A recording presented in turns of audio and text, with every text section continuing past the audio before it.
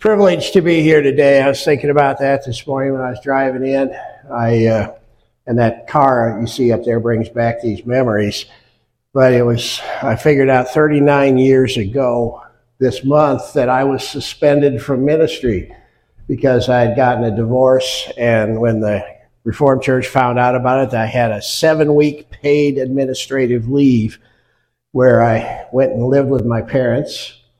And I was not allowed to have any contact with the church during that time period. So I was kind of a hermit. But what happened during that time was I met Diane. And so it's just been trouble ever since. But it was an interesting time, and they did reinstate me. So sorry about that, guys, but I'm still in. And it worked out good. So special greetings to the folks in South Dakota who tune into this. It's good to have you with us as always, and we can remember those times. So today we are talking about regrets, and I have a few regrets, and I'm sure that everyone here does. One of the regrets I have is this. That's why I put this car up there. That is a Pontiac 6000 LE, and there's a fellow in the first service who sold cars, and he said that somebody came in wanting to trade in their Pontiac Ghoulie because they got the 6000, wrong. But anyway, that was an interesting car. It had 90 horsepower. It was a 4-cylinder, and was supposed to be GM's answer to all of the problems of the 80s. But it didn't work very well, and I ended up putting 3 transmissions in it, and I regretted buying it. But we've done other things too that we regret. I got married the first time at 18, and that didn't work too well. And I've done things that have hurt people, which I still regret to this day. I was thinking about that as I was putting this together. There was a kid in my high school who lost his dad. His dad had died of a heart attack. This kid was socially maladjusted, and he got picked on mercilessly, beat up all the time. And I could have defended him, but I didn't. I just stood by and watched. And to this day, whenever I see his name anywhere or any of his relatives, I get that pang of guilt. Like, why didn't I stand up for that guy? And then just a few years ago, maybe about 2 or 3 years ago, we were at a wedding in California. Some people there that I hadn't seen since my high school days. And this one guy comes up to me and goes, "Yeah, I remember. You were the one that was so mean to me in dodgeball." And I can't even remember playing dodgeball, but he remembered it, and he said that I was really aggressive, and I apologized profusely because he's a lot bigger than me now. But it was just one of those things that happen, and then there's things that I've said that hurt people, and I have deep regrets of that. We all have regrets for one thing or another. I've heard deathbed confessions many times in the years I've been a pastor. Probably the one that stands out the most is a veteran of Korea, and he was dying. He was on his last few days. And he says, I got to tell somebody this, but he says, when I was in Korea, I shot and killed a whole bunch of people that I didn't have to. It was not something he had to do, but he did it. And he did it just because he was angry at the Koreans, and he shot a bunch of civilians. And he felt terrible about it. I've also heard confessions from people who've stolen from their employers and felt bad about that. I've heard of people stealing from family members, and they deeply regret doing that. I've heard lots of times of people who cheat on a spouse that ends a marriage, and I've heard all kinds of regrets coming from things like that. And then those of us who are parents, well, the line of perfect parents is pretty short. And so if we are parents, we realize we didn't do a perfect job raising our kids. I've made lots of mistakes raising my kids, and so have all of us who are parents. Now, like Caleb and Maddie, your kid's going to be perfect, but you're going to be the exception to the rule, right? But it happens that way. We do that. As Tony Soprano says, if it wasn't for parents, none of us would need psychiatrists. But, we do make mistakes. and we sometimes have deep regrets from doing that. And regret can be a good thing because it means you have a conscience. God gives us the gift of a conscience to help us get through this life. And so sometimes regrets can be a good thing. I think that regret can be summarized like this. It says, our regrets can teach us about ourselves, help us to avoid repeating mistakes, and encourage us to make better decisions in the future. But the regret you feel can make you feel alienated from people. And regret can make you feel alienated from God. Now, there's good news if that's the case. Today we're going to look at Paul's letter to the Romans, where he talked about this. He talked about how we can experience forgiveness. Just a little background on Paul. He was converted to Christianity later in life. He was a very strict Jew. He was a member of the Pharisees. And he wrote this letter to the people in Rome. It was kind of a mixed group because what had happened was one of the Caesars had chased all the Jewish people out of Rome. He made it illegal for you to live in Rome and be a Jew. But then Nero came to power, and Nero saw the Jews as a good tax base, so he invited them back in. So they were back, and what was going on was a number of these Jewish people had converted to Christianity, and a number of the pagan Romans had converted to Christianity. So you had those two groups forming this fledgling church, and it was kind of an interesting thing. Now, what they had in common, the Jews and the pagans all believed that you had to offer sacrifices, that you had to kill animals to make God not be mad at you. Doesn't make any sense at all to us. It's way out of our line of thinking. But the pagans had altars in all of their temples where they had to bring animals. The animals would then be sacrificed. You had to watch the animal bleed out. And then you had a barbecue, a village barbecue, is essentially what happened. Same thing with the Jews. They had the one temple. The temple had to be in Jerusalem. The Wailing Wall is still standing to this day. You see it on the news every once in a while these days. They had an altar there. They had to kill animals because that was how you kept God from being angry with you. You had to do these things to get on God's good side. That's what they all believed before they came to Jesus. But you can imagine, it's a hard habit to break. And the regrets that they had must have haunted them forever.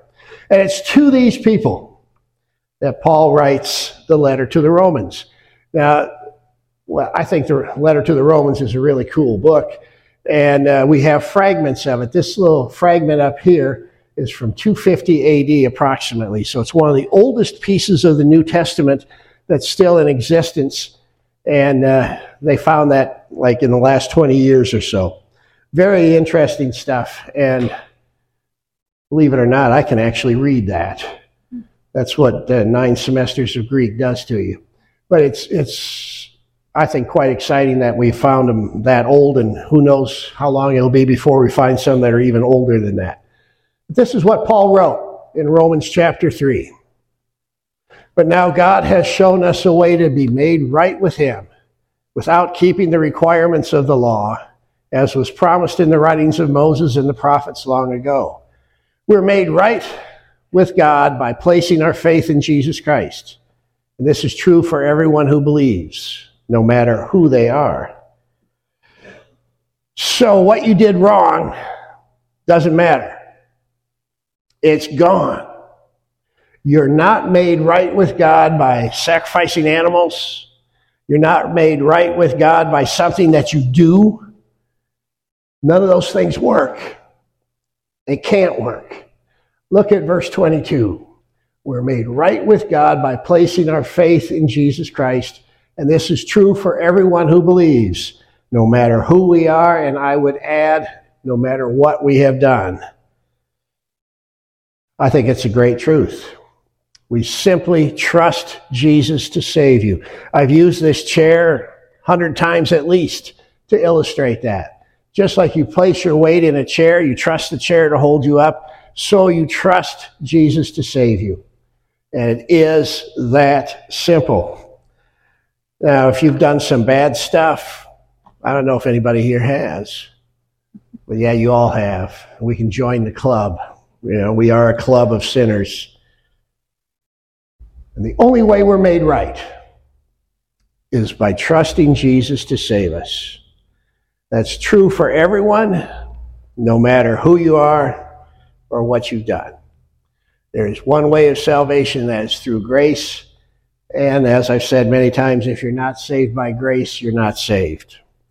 Now, Paul goes on with this. And let's keep this in the context of our regrets. For everyone has sinned. We all fall short of God's glorious standard, yet God in his grace freely makes us right in his sight. He did this through Christ Jesus when he freed us from the penalty for our sins. See, everyone has sinned. There is no exceptions to that. If you think you haven't sinned, well, that's just plain ignorance. We've all done things that we regret, things that we should regret. Yet God makes us right through Jesus, just like that. And it's not because of who you are. It's not because you're such a wonderful person or whatever, not because you do so many good things. It's not because of who you are, it's because of who God is. And that is something that we can bank on. We're saved because of who God is, not because of us or something that we've done. Paul goes on with this, verse 27. Can we boast then that we have done anything to be accepted by God? No. Because our acquittal is not based on obeying the law. It is based on faith. So we're made right with God through faith and not by obeying the law. See, we can't do anything to make God accept us. Nothing at all. He's seen it all, and his scoreboard doesn't work that way. We can't do things that impress him. Now, I've never been in the Boy Scouts. I've had buddies who have been, and I'm certainly not against the Boy Scouts, but they have merit badges. I remember hearing my friends talk about these merit badges and the things they had to do with it. And I always thought that my $1.60 an hour part-time job was more important than doing these merit badges when I was in high school. But a lot of them did, and they climbed the ranks of the Boy Scout organization. I found out this week, I looked it up, there's 137 possible merit badges that you can earn as a Boy Scout. That's a lot of merit badges. But God doesn't work on the merit system. You can have all the merit badges you want. You can do all the good you want. You can go to church every day. You can do everything. None of it makes a difference. The only thing that gets you saved is faith in Jesus. And that's called grace. And as I said earlier, if you're not saved by grace, you're not saved. Well, what do you do about the regrets? I still have regrets. I'm sure that all of us do. Now, what we can know about those regrets in terms of our relationship with God is it's handled. They're taken care of, okay? As far as God is concerned, whatever you did to cause those regrets is handled by Jesus. So things are cool between you and God. That's taken care of. But what about the people you've hurt? What do you do with that? Well, you can apologize to them, and they may or may not forgive you. If they do forgive you, that's a good thing. But if they don't, that's their problem, not yours. So how do you remove regret? How do you get it out of your life? Well, I don't think you should.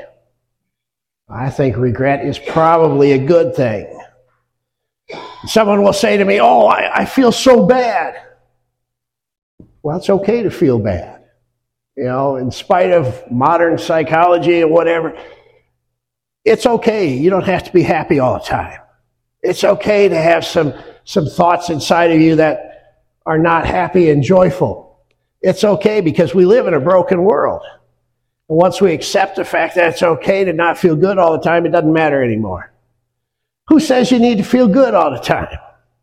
But what regret does is it helps us to not repeat the behavior. It's called learning. I think that regret is tuition. It's the tuition we pay for learning things that we ought not to do. So I encourage people to embrace their regret and just don't repeat what caused it. I know for a fact that I don't have to ever buy another Pontiac. Okay? I regretted buying this one. I don't have to buy another one. Well, they don't make them anymore. I wonder why. But they don't make Pontiacs anymore. I don't have to buy one. See, you don't have to repeat anything that you've done that you regret. Regret helps you avoid more pain.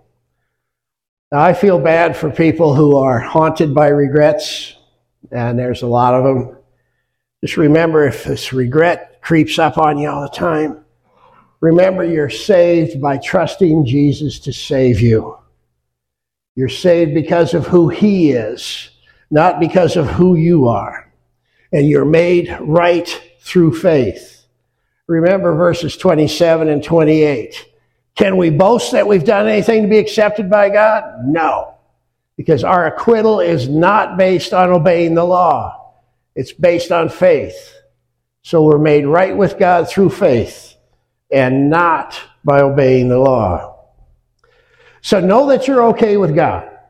No matter how many regrets you have, know that you're okay with God and that most people will forgive you. You just need to forgive yourself and move forward with the grace of our Lord Jesus Christ.